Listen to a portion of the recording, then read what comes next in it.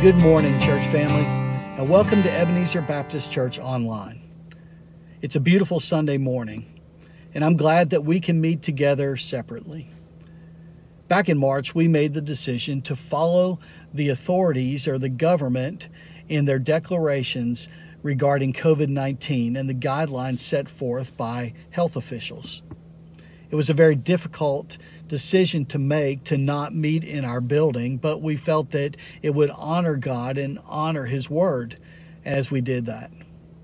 As the governor seeks to reopen the state, he lost a legal battle this week, and the argument had to do with the undue burden placed on places of worship as opposed to places of business.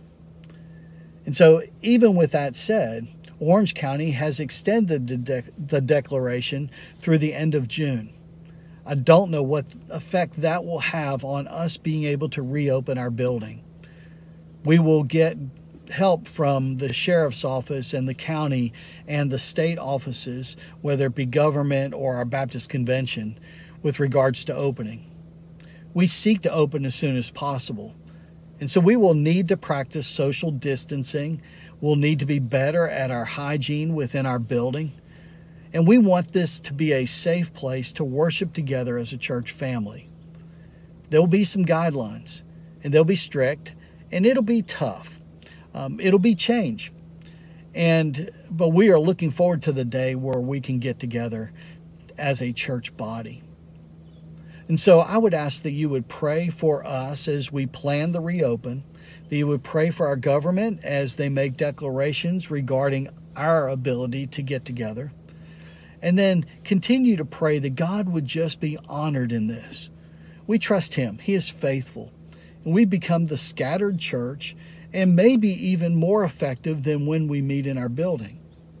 So may God bless you as we continue to meet together separately for this time. Now, I would ask this morning that you would worship with all your heart and that you would pray for Pastor Jeremiah as he continues in the Porch Conversations series when he does a message called Resisting the Slow Fade in just a few moments. So may God bless you, and let's join Pastor Wayne for worship.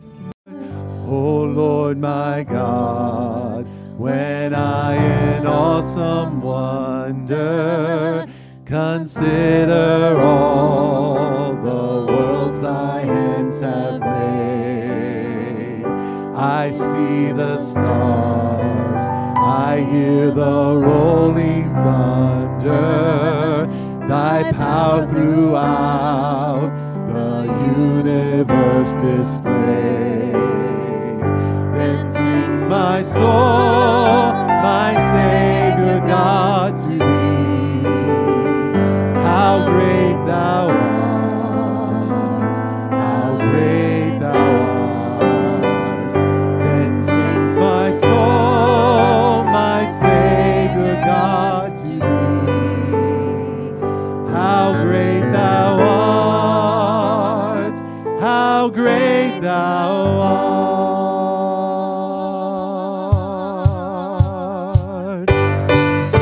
Good morning, Ebenezer family. It's amazing to have you worshiping with us this morning. We hope that from your home you will join in with us, sing together, and let's declare what great things God has done for us.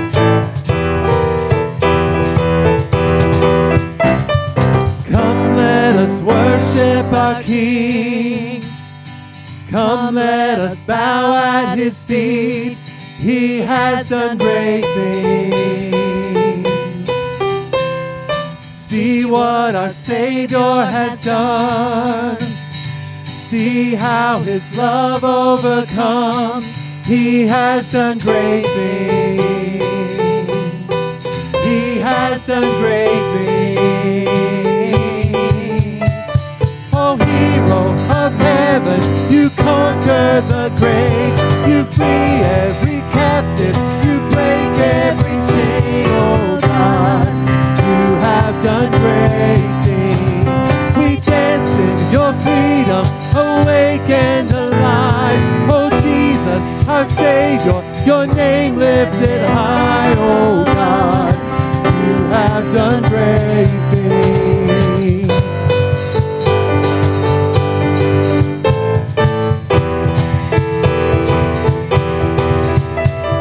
been faithful through every storm. You'll be faithful forevermore. You have done great things, and I know you will do it again. For your promise is yes and amen. You will do great things. God, you do great things. Oh, hero of heaven, you conquer the grave. You free every captive, you break every chain. Oh, God, you have done great things. We dance in your freedom, awake and alive. Oh, Jesus, our Savior, your name lifted high. Oh, God, you have done great things.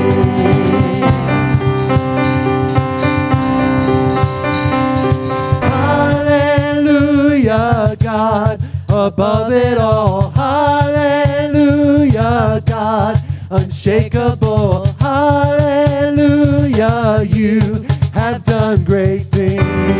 You've done great things. Hallelujah, God, above it all. Hallelujah, God, unshakable. Hallelujah, you have done great things.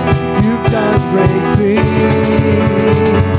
Oh, hero of heaven, you conquer the grave. You free every captive and break every chain. Oh, God, you have done great things. We dance in your freedom, awake and alive. Oh, Jesus, our Savior, your name lifted high. Oh, God, you have done great things. You have done great things. God, you do great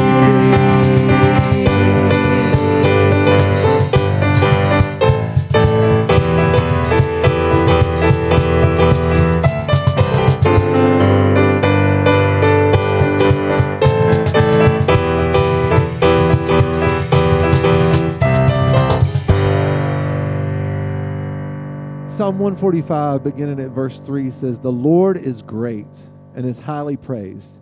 His greatness is unsearchable. One generation will declare your works to the next and will proclaim your mighty acts. I will speak of your splendor and glorious majesty and your wondrous works. They will proclaim the power of your awe-inspiring acts, and I will declare your greatness. They will give testimony of your great goodness, and they will joyfully sing of your righteousness."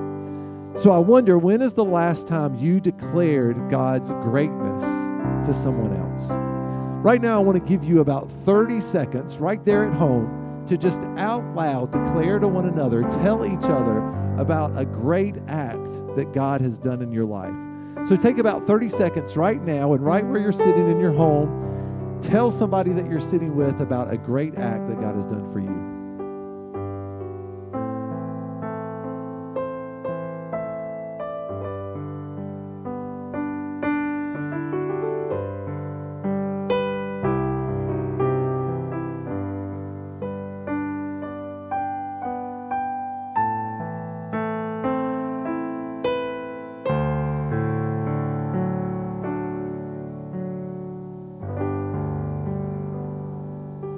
I hope you will continue the habit of declaring God's greatness to other people, to your children, to your family members, to your friends, to your coworkers. Just tell them what an amazing and great God we serve and the specific things that you've seen him do and how he's worked in your life. Let's continue to sing and worship together.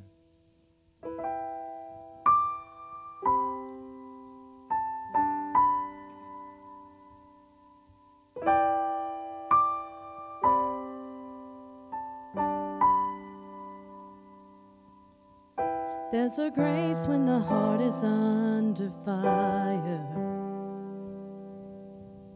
Another way when the walls are closing in. And when I look at the space between where I used to be and this reckoning, I know I will never be alone. Was another in the fire standing next to me. There was another in the waters holding back the sea. And should I ever need reminding of how I've been set free, there is a cross that bears the burden where another died for me. There is another in the fire.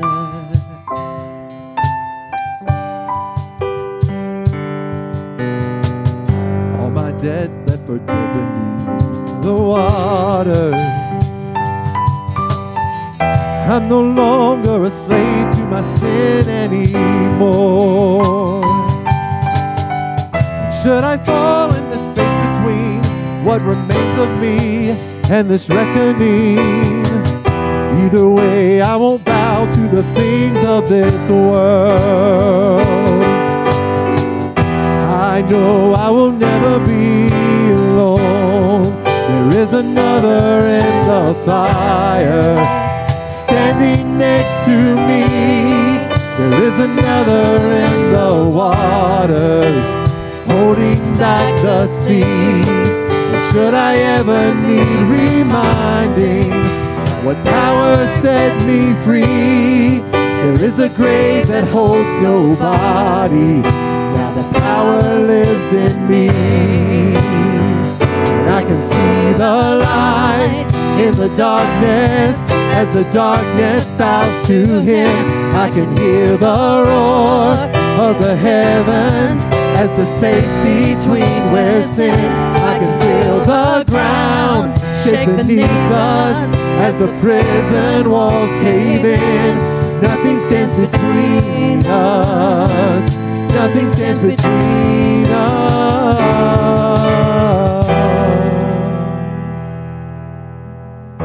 There is no other name but the name that is Jesus.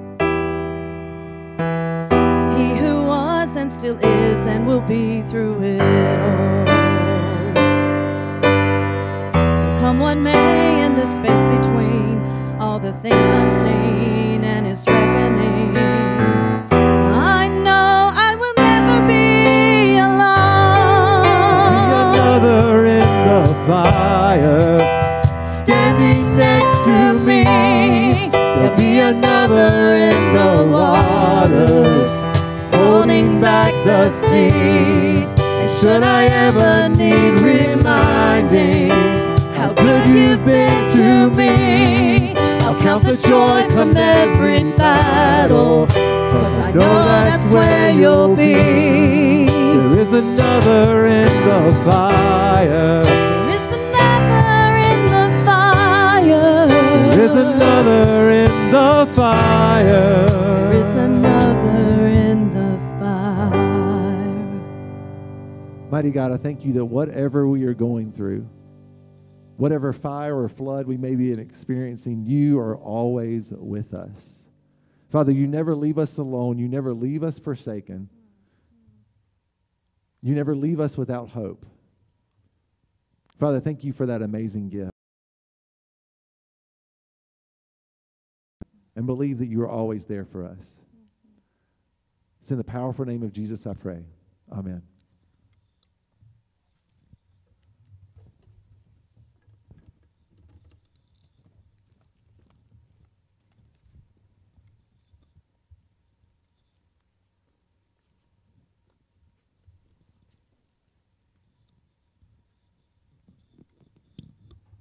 Good morning, church. I hope everybody is having a great morning and that you really enjoyed that worship this morning. We're going to be continuing our series on porch conversations. And so while we are pastors and we do preach, this is a time that we wanted to take some conversations and just be able to really just talk some things out. And so I'm going to try and do my best. I love to preach. I love to proclaim God's word. And so I'm going to try and do my best to still be me, to still preach, but to also be able to have some conversations here about this text. So we're going through the Sermon on the Mount in Matthew chapter 5 through 7. And this is where Jesus has got some of his closest friends, people that are interested in following him. This is the longest sermon that is recorded by Jesus, and it covers the 3 chapters, and he hits some really important topics. Some of my favorite memories of ministry have not been at conferences. They've not been at camp. Those things are exciting. We've had some really awesome trips. But some of my best times in ministry were sitting on my back porch with young people under the stars late at night or at a bonfire and having these real heartfelt conversations. And so today's conversation that we're going to be talking about in Matthew chapter 5, verse 27 through 30, we're just covering 3 verses, is a very important topic, and it's very important to Jesus, and it's so important to him that he is very pointed and very directed. It's a very strong message about something that does essentially affect us all. Out of all the things that Jesus taught about, he seemed to talk about sexual relations and money a lot. And those are 2 things that no matter who you are, maybe you're not even a Christian, maybe you just, somebody had posted this link and you're watching that and you're kind of interested in maybe the topic or something, that those 2 things affect you no matter who you are.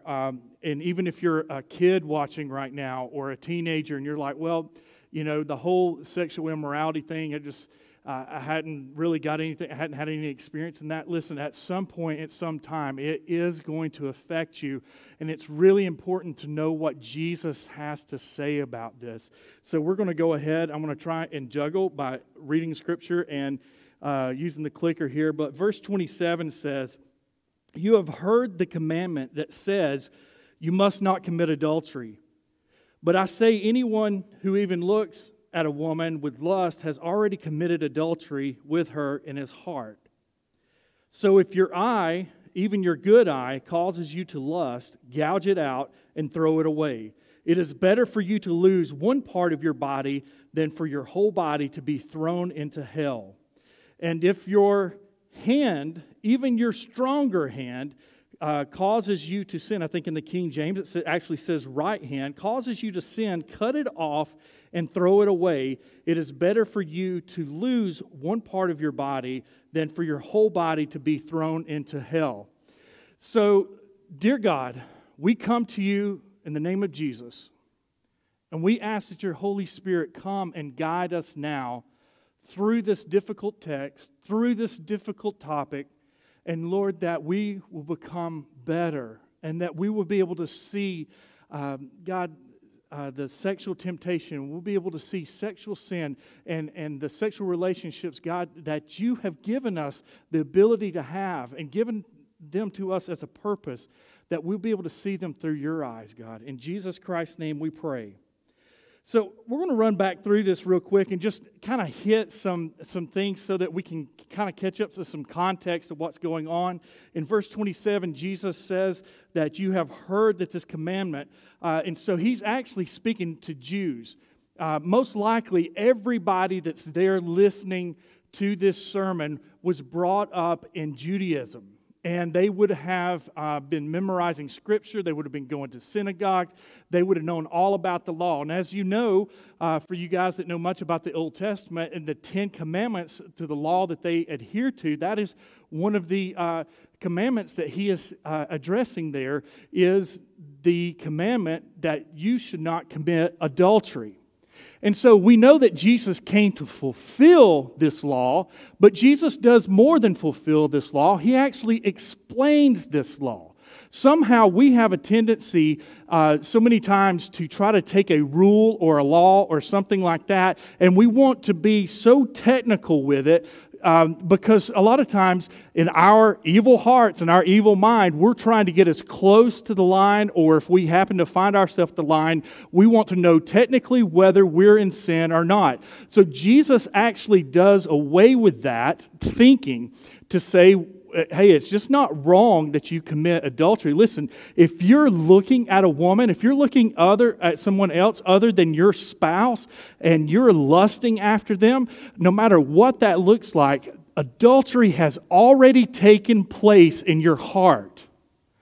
Working with young people so many times, and I really hope that anything I say today doesn't go a little too overboard for little kids, but working with young people so many times, and some of the temptations that they face in this in their dating relationships and other relationships is sometimes they want to know where the line is. Is it okay for us to hold hands? Is it okay for us to kiss? Is it okay for us to embrace each other and hold on to each other and kiss for a prolonged period of time? And they ask more and more descriptive questions as what it's like, is it okay to do these things? And then even teenagers that find themselves, or even adults that find themselves crossing some lines, they try not to cross technical lines. And if that makes sense to you, then you know what I'm saying. I'm not going to go any further than that, but that's what Jesus is trying to uncover right here. Sexual immorality is not a technical problem. Sexual immorality is a heart issue, and it starts way back when little decisions have been made.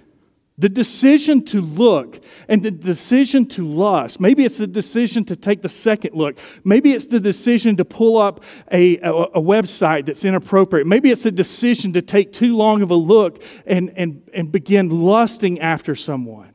Maybe it's the decision to sit and think about someone too much, and then the next time you're fantasizing about them. Sexual immorality of any kind, and we're talking about adultery here, Jesus, God in the flesh, 100% God, 100% man, when He is here on this earth teaching and unveiling what we're hearing from Him, is that it starts in the heart. It's not a technical issue.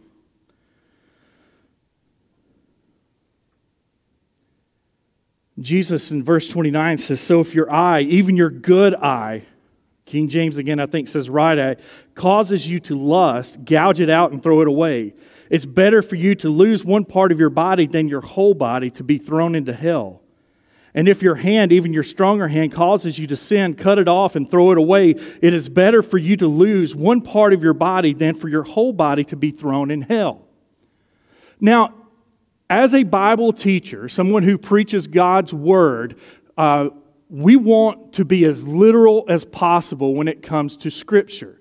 But what we have to understand, because I'm sure this verse can be frightening for some people. If you're caught up in the sin of lust or pornography or other things, and this describes your experience, you might like, is this for real? Do I do this? So, as a Bible interpreter, we want to be able to use this as literal as possible, except when it's explicit, to know that what Jesus is actually saying here. We know from early church history that there is no examples whatsoever of anybody cutting their hand off because of what Jesus said right here. There are no examples of anyone plucking out their eyeballs, even their strong eyeballs, because of this. We don't have any record of that, and we don't see any of that in the New Testament. We don't see any in early church history. Is it possible that maybe someone who is disturbed or somebody that's got mental issues that sometime in history has picked up a Bible and maybe acted on this or started to act on this? Yeah, it's possible. So maybe you might have heard a story of that, or maybe you have seen something of that. But from what we see in the text that God in the flesh here is teaching to us is something more. He's talking about this being a heart issue, and he's simply saying that this is such a serious issue and such a serious issue of the heart that you have got to take this seriously. You cannot, under any circumstances, let this be one of those circumstances where you play with fire, that you're playing with matches, and all of a sudden it turns into a blazing wildfire. Because this is exactly what will happen. My first point right here is that sin is always progressive. Sin is always progressive and progressing.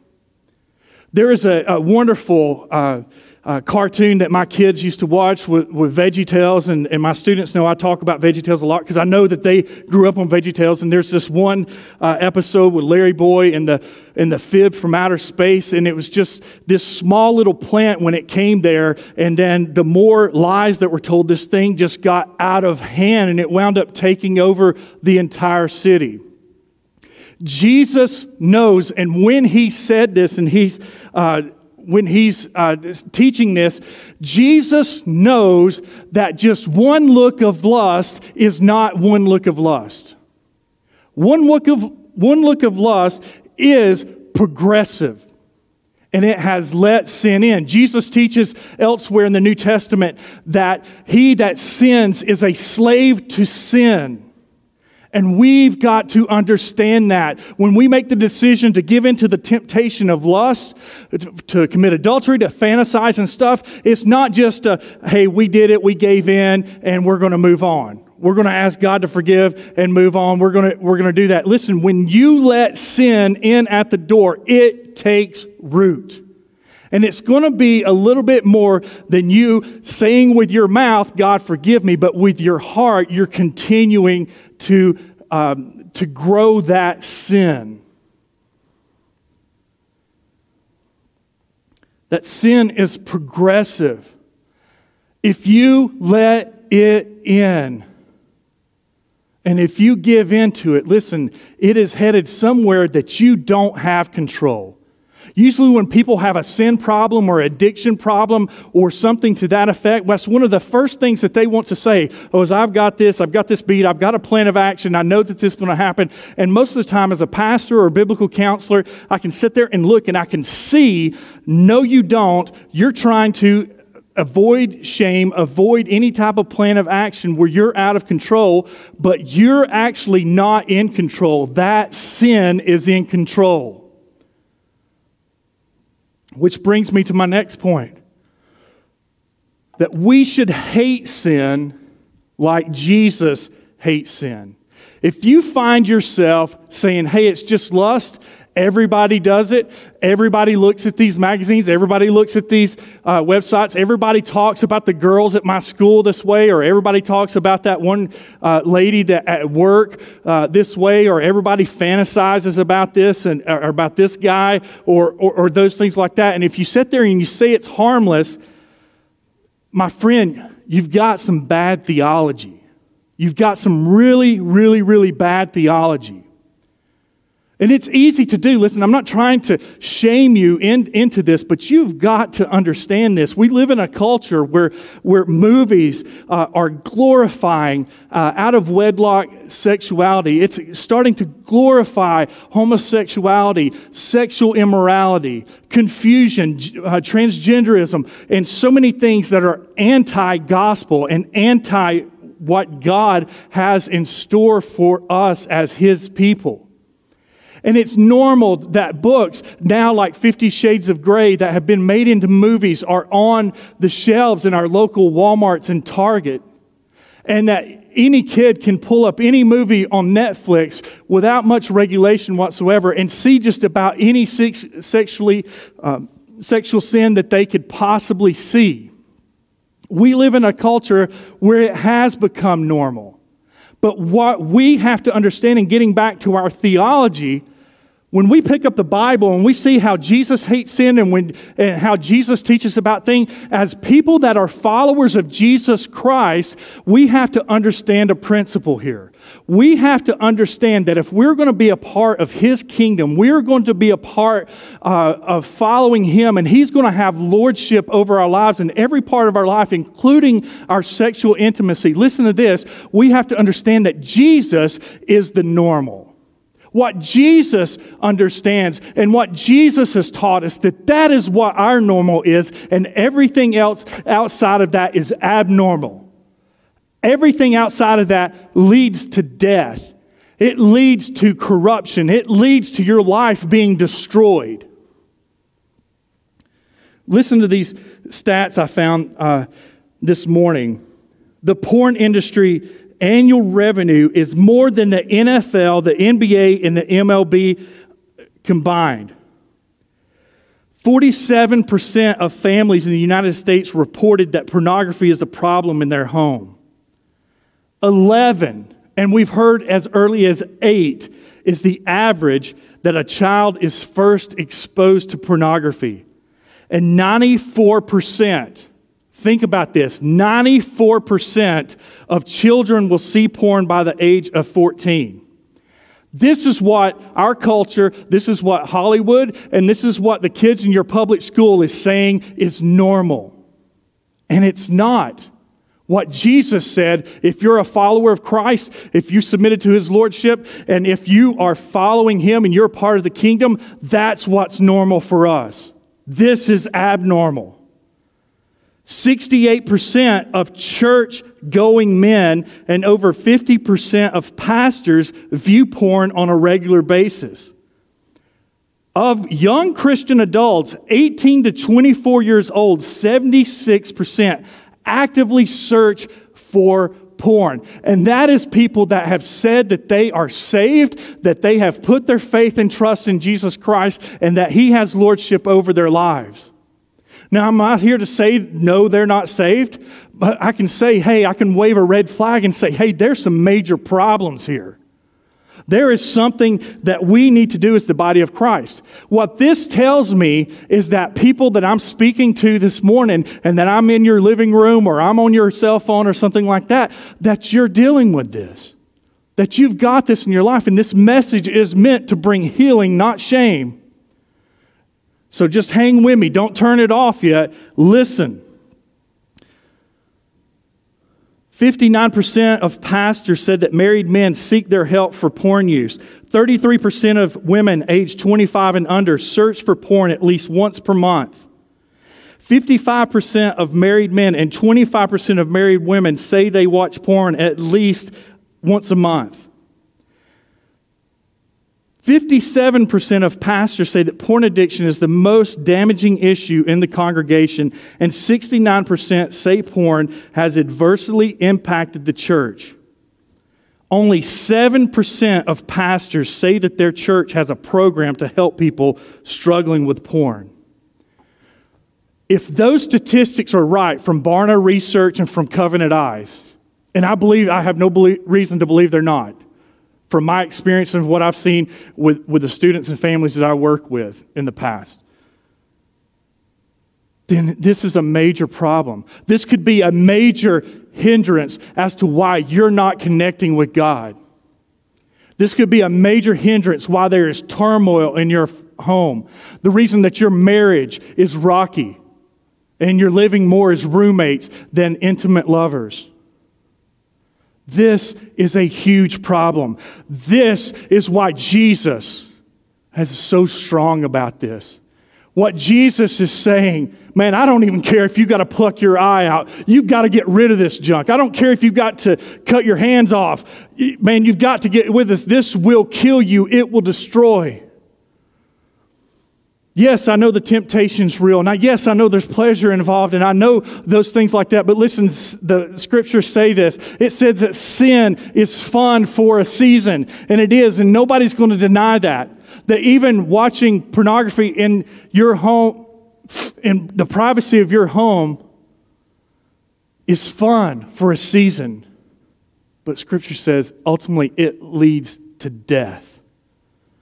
And that is what our Heavenly Father is concerned. You see, if we get our theology right on who God really is and how powerful He is and how He's existed throughout time and He's the most powerful, if we get our theology right about God, then we're going to have our theology right about Jesus. If we're going to have our theology right about Jesus, then we're going to have our theology right about His Word that He's given us to live by.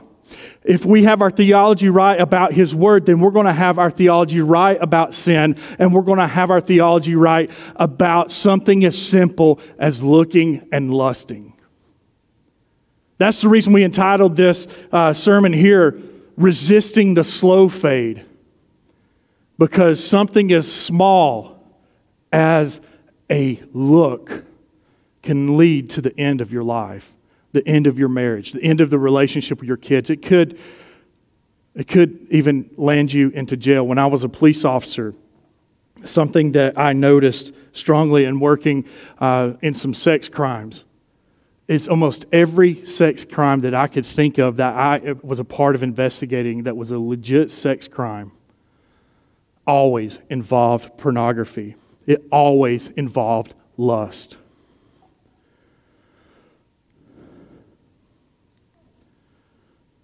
So what do we do about this? What do we do about it? What's our response? Listen, before we need discipline, we need healing. I heard a comedian one time say that, alcoholism was the only disease that you could have and get yelled at for it. Well, I can think of some others. There's some other addictions, and this would probably be one of them as well, where you can get yelled at for it. Listen, but if it was that easy for alcoholics to get cured by getting yelled at, man, we wouldn't have an alcoholism problem here on this planet at all, because every alcoholic I know of has been yelled at. Every person, even people that abuse alcohol, have been yelled at. This situation right here and how it's handled, I think one reason why there's only 7% of churches that are actually even saying anything or doing anything about this is because they don't know what to do or what's effective or how do we do this. It's so private and people are so unwilling to talk about this or allow people in their lives. Listen, and it's mostly this, because if you go to your average pastor, you go to even your average parent, if they catch their teenager looking at porn, it's this thing right here. It's this discipline that's going to be their first act. And what I'm going to say this morning is before discipline that we need healing. And the reason I'm going to say that is because if this sin is a heart issue, we can do all the discipline in the world and it's not going to change anything. Covenant Eyes is a great program, and there's so many other ways to block things on your phone and even your Wi-Fi access at home and at church and ways to keep up with your kids, and there's so many things like that. But listen, if it's still in your heart, there's nothing that is going to keep them away from that. There's nothing in your heart, if it's there, that's going to keep you from getting access to it. We can have the best programs. We can have, and should we have them? Yeah, probably so. We should have those things. But if there is no heart transformation, there's no heart change, and it hasn't been healed, then all you're doing is wasting your money, if we're honest. Listen to this. John Eldredge said this. He says, you can't demand the broken to live if they were whole. And that's what, when we go with discipline first, that's what we're doing. Discipline is not the issue. Apply discipline and you will actually make it worse. What is needed is healing. Whenever I talk with people about these types of problems, accountability always comes up and discipline always comes up and good practices, and those things are good. But what is needed most is this right here. It is needed healing. And that can only come from God. So, being the good pastor I am, and this is a Southern Baptist church, I decided to try my hand in alliteration, to try to do something. I honestly don't know that I've ever done this before, okay? I don't know if I've done it, but as I was writing this out and getting these things together, I said, hey, every one of these starts with R. And it just happened, So maybe it just works out that way. So we're going to do 3 R's to guard your heart. 3 R's to guard your heart. The first one is to repent of your sin. If it's a heart issue and there's sin there, listen, the Bible commands that we repent. The problem is we also need our theology right about repentance. Because repentance, a lot of people just think, hey, I'm sitting here, hey, God, I'm sorry. I know you died for me, and I did this thing, and I asked you to forgive me, and you just think, now what? Listen to this. Actually, turn in your Bible with me. I didn't put this up on the screen, but turn your Bible with me to James chapter 4, verse 7. I actually preached last Wednesday night about this a little bit with our students, and it was so good I figured I would add this in here too. This is what James talks about whenever he is talking to a group of Christians about sin in their lives and how they deal with sin. I want you to listen to his language. Under the inspiration of the Holy Spirit, James says this. He says, so humble yourselves before God. Resist the devil. I'm going to go ahead and talk about that just for a second. Resisting. It's in the title of this, but I really didn't have a slide for it. But in resisting. When you're tempted with sexual sin, whether it's a website, whether it's making out with somebody, whether it's a one-night stand, whatever the temptation is that you're struck with, the Bible nowhere says to sit there and bind Satan. And Satan, I bind you, and this spirit of lust and this and that and stuff like that. And is that sort of stuff real? Yeah, it's real, but the Bible just doesn't say that. It doesn't say to handle sin that way. It doesn't say, sit there, I plead the blood of Jesus over my mind and my body and these magazines. And it doesn't say that. It says when you are tempted to resist. Jesus also gave us that example as well. Jesus gave us the example that when Satan came to him in the desert, when he was fasting, and Satan came and tempted him, unlike Adam and Eve, Jesus resisted. He used Scripture for his defense, and he resisted. And exactly what James says right here, the devil left. The temptation will leave if you resist. Sometimes we want to make everything over-spiritualized. Listen, when God's eyes and God's economy, the way that things work, God doesn't see a compartmentalization in between the supernatural and the natural. It's all natural to Him. And if we're His children, then it needs to be all natural to us as well. And in that, there's no sense to even over-spiritualize that. He simply says to resist. Resist the temptation. And He will flee from you. Next step is to come close to God, and God will come close to you. If you find yourself in sin and you find yourself falling, listen, you need to run to church. You need to be running so fast that you knock the doors down on your way in. Well, somebody will have to pay for that, but, maybe we'll open the door for you, okay? But one of the first things that I've noticed in my time in church is that when people get caught up in sin, when people tend to leave the church, they quit answering texts and calls and things like that, and you just don't see them, and you call and you check up on them, hey, how are you doing? Oh, yeah, I've just been busy. And the whole time we're knowing what's going on, there's some sin issue that's going on. Listen, we all need to get this programmed into our brain. If our theology is right about God, it's about Jesus, about the Word, and everything like that, then our theology needs to be right about the church and God's people and His message here. We know that the answer, the perfect answer, the perfect solution for sin on this earth was for God to send Jesus to come and live on this earth. The perfect plan that God had to get that message to everyone and for us to live in community was His church. You cannot be right with God unless you are also right with the church. Listen to me. A lot of people might disagree with me about that, but listen, it's all throughout Scripture. You never see anybody who is a lone wolf who's out there just battling sin and doing this, and they're just, them and God's got their own thing worked out. I've heard that so many times, I'm actually sick of it. That's actually heresy is what that is. If you believe that this is God's church and that was His perfect plan for us as Christians to live in that and to be a part of His kingdom through the local church, then you're going to believe that when you find yourself in sin, that you need to be with your brothers and sisters. I saw a meme recently that said, religion says, oh no, I'm in trouble. I need to hide it from my dad. But true relationship says, oh no, I'm in trouble. I need to get to my Father. That you as Christian, if you're dealing with sin in your life, whether it's a sin of lust or whatever sin it is, you need to run to your Father, because I promise you, He's going to be running to you. Jesus tells us that when the story of the prodigal son. Back in verse 8, come close to God and God will come close to you. Wash your hands, you sinners. And He's not talking about coronavirus. And a lot of y'all are washing your hands because of the coronavirus, but you will not wash your hands because of the sin in your life. And I'm trying to say that to be funny, but I'm also to say real.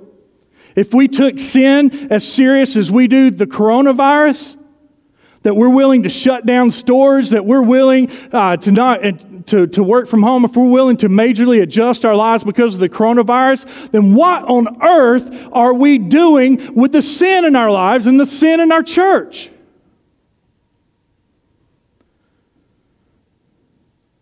We seriously act like sin is not progressive. We seriously act like sin is no big deal, that everybody does it. But Jesus says at all costs, man, if you've got to cut your hand off, you've got to pluck your eye out, get rid of it. Wash your hands, you sinners. Purify your hearts.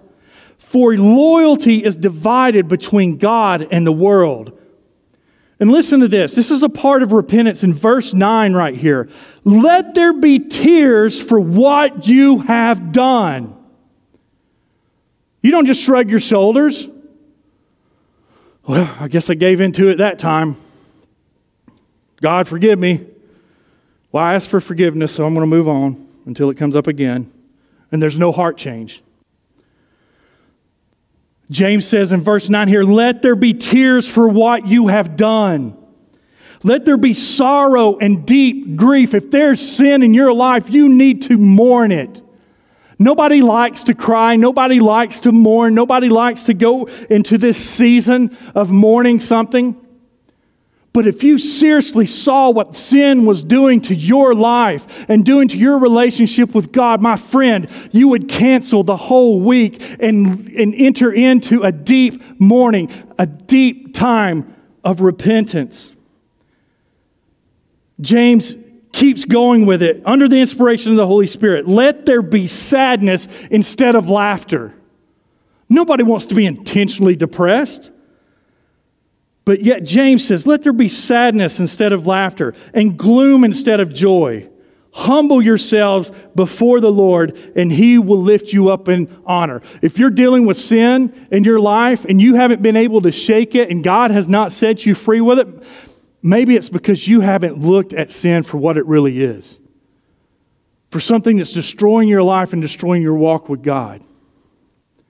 You might even come to the conclusion that you're not even saved. That you've never put your faith and trust in Jesus Christ. So the next one is repent of your sin. And it's not just saying a prayer. It's literally turning. Listen, the word repent in the actual Greek means a complete change of mind. It's like a brain wash, a brain clean. That's what happens when you repent of your sin. There is a new Lord. There is a new King. Porn no longer reigns. Sexual immorality no longer reigns. Jesus is the King. Jesus is what is on the forefront of our minds. That's what repentance is. Don't dare dumb it down to just a prayer. The third one here is to receive love and healing from God. You don't stay there in that mourning. You don't stay there in that grief and that sadness with those tears. After that season, after that time, you get into receiving love and healing from God.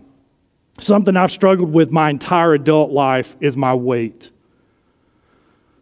And I really felt like I've probably read just about every diet book out there. It's something I've struggled with, and I'm really, really open about that and some of my struggles. You know, I've went through seasons where I've lost a lot of weight, and then I gain it back, and those things. And so while this might be a problem that you deal with, mine has been my weight and overeating and those things like that.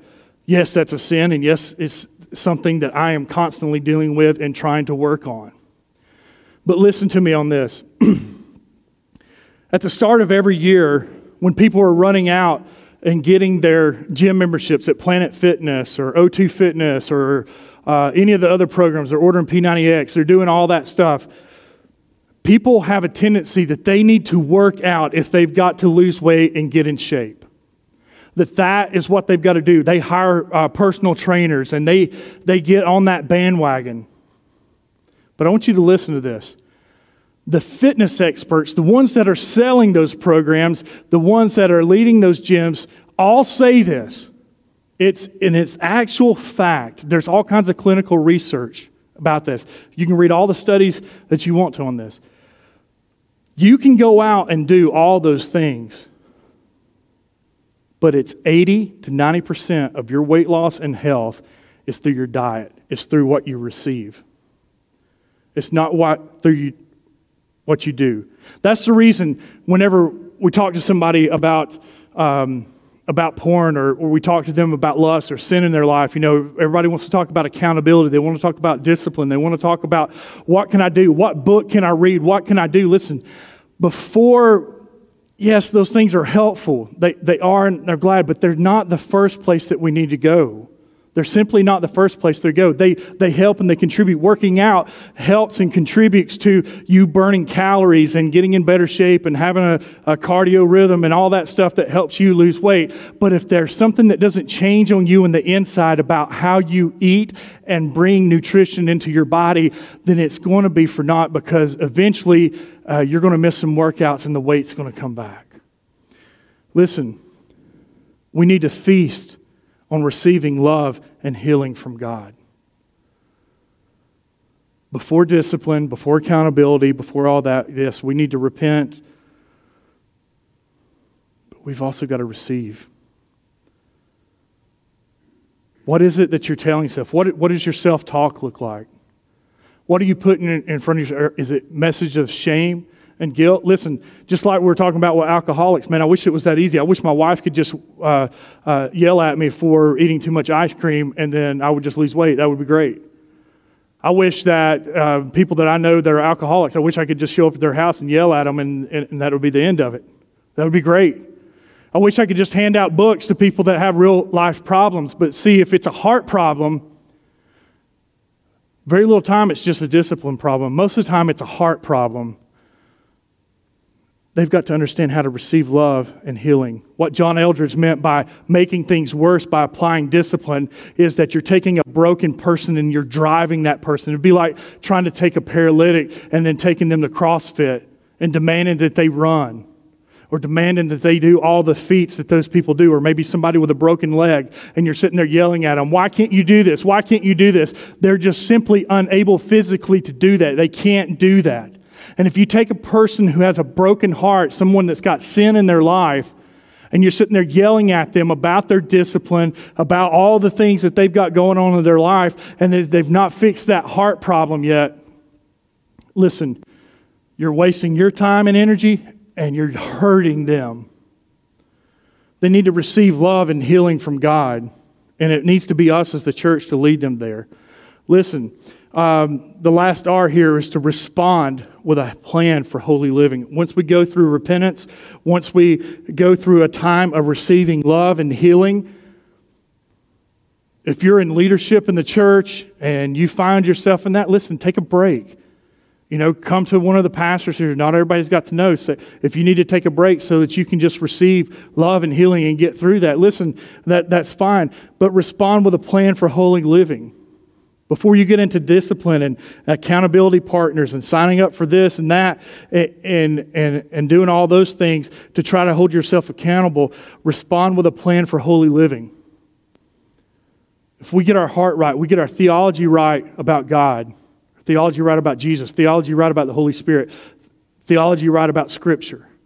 If we get those and can see those the way that God sees those, then we can move forward with a plan for holy living. There's actually a fourth R, but I thought 3 would keep us in the framework. So we're going to finish up real quick. I don't want to just leave you guys high and dry. There's no way in 30, 40 minutes that I can sit here and solve all the world's problems when it comes to this deep issue. Jesus did it in 3 verses. I couldn't do it in 3 weeks. But we're going to look at some resources. So there's a fourth R. There's a bonus R. The first one is this book right here, Finally Free by Heath Lambert. It just so happens Pastor Isaiah and myself are going through some biblical counseling training and was doing some reading as a part of that. This was one of the books that I read, Finally Free, Fighting for Purity with the Power of Grace. And this is a great book. Just happened to read this just about 2 weeks ago. Just got finished reading it when Pastor Bob asked me to speak on this. By Heath Lambert. He is a professor of biblical counseling at Southern Baptist Theological Seminary in Kentucky. But it's probably one of the best books I've read on Christians who struggle with lust and pornography problems. This right here, let me say, this is available on Amazon, and Lifeway has it too online. It's a very inexpensive book. It's also available on Kindle, so you could actually download it today and start reading it today if you need that. This was a movie that is on Right Now Media, and it's also on Amazon Prime for free if you're a Prime member, but it's called The Heart of Man. Our brokenness is a bridge, not a barrier, and it has to deal with sexual immorality. I will say if you've got kids that are probably under 10 or so, maybe just because of the topics that are on there and some of the stories that are on there, you might just want to guard them or maybe watch it first before you decide if that's right for you and your family.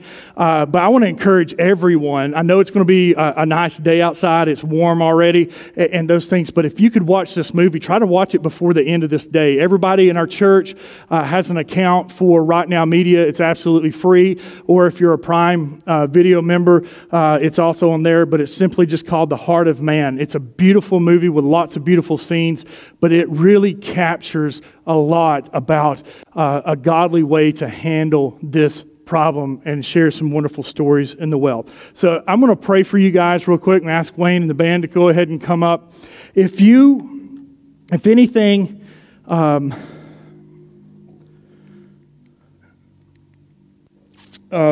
if anything that I've said here today has really, really hit home with you, I want to issue the challenge that you follow up. You can download the notes. They're very simple. I didn't have that many notes. You can go back and watch this sermon on Vimeo and Facebook. Maybe you could talk to somebody there in your house.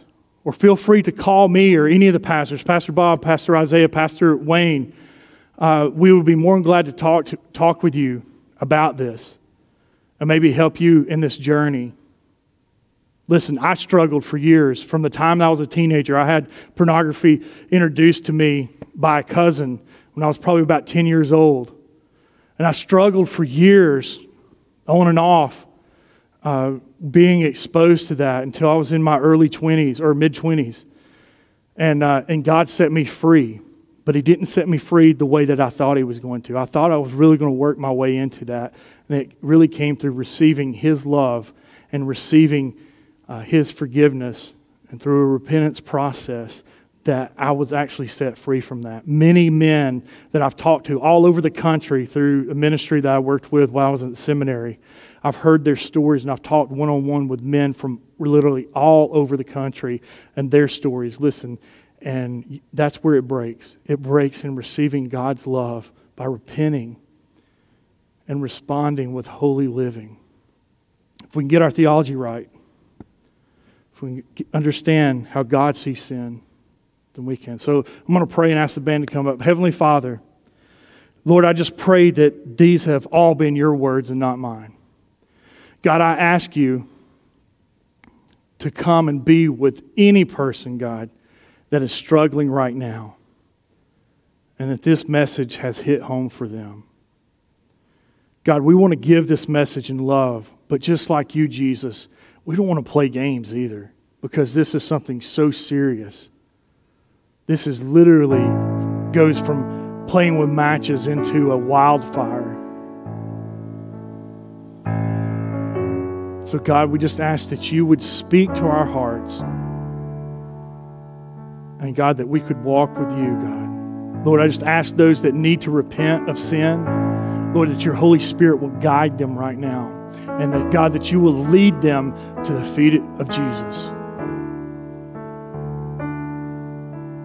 We thank you, God.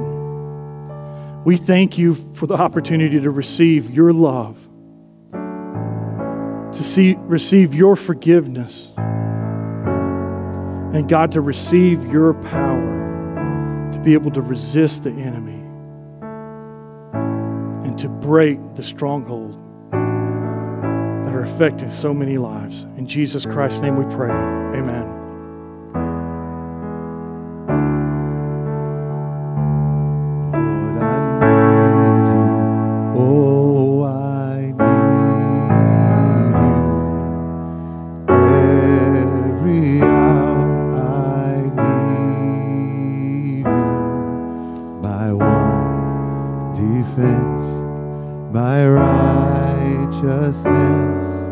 Oh God, how I need you.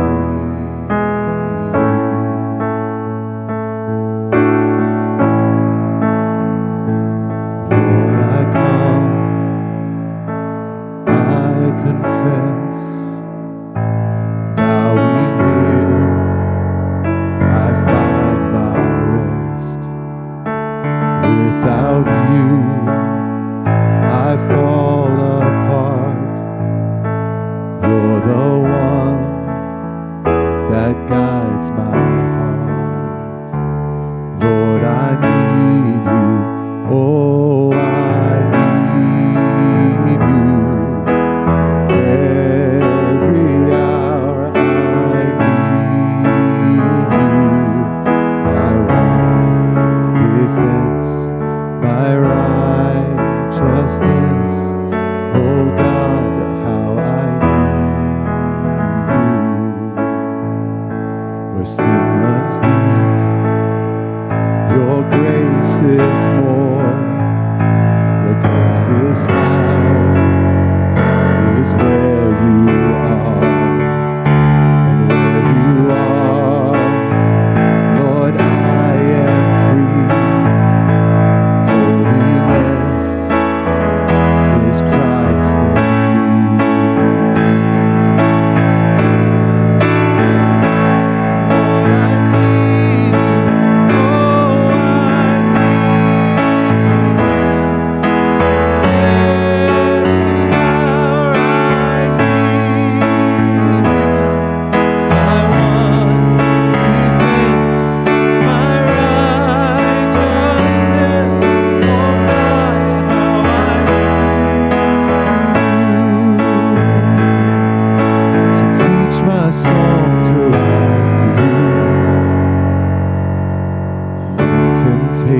Comes my way,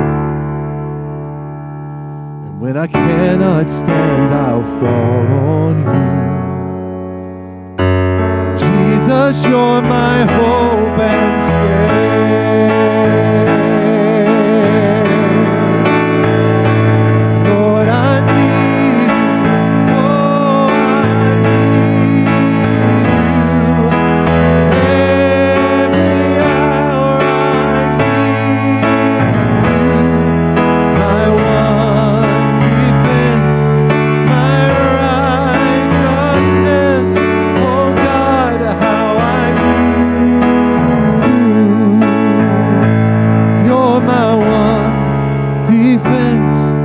my righteousness, oh God, how I need you. You're my one defense, my righteousness, oh God.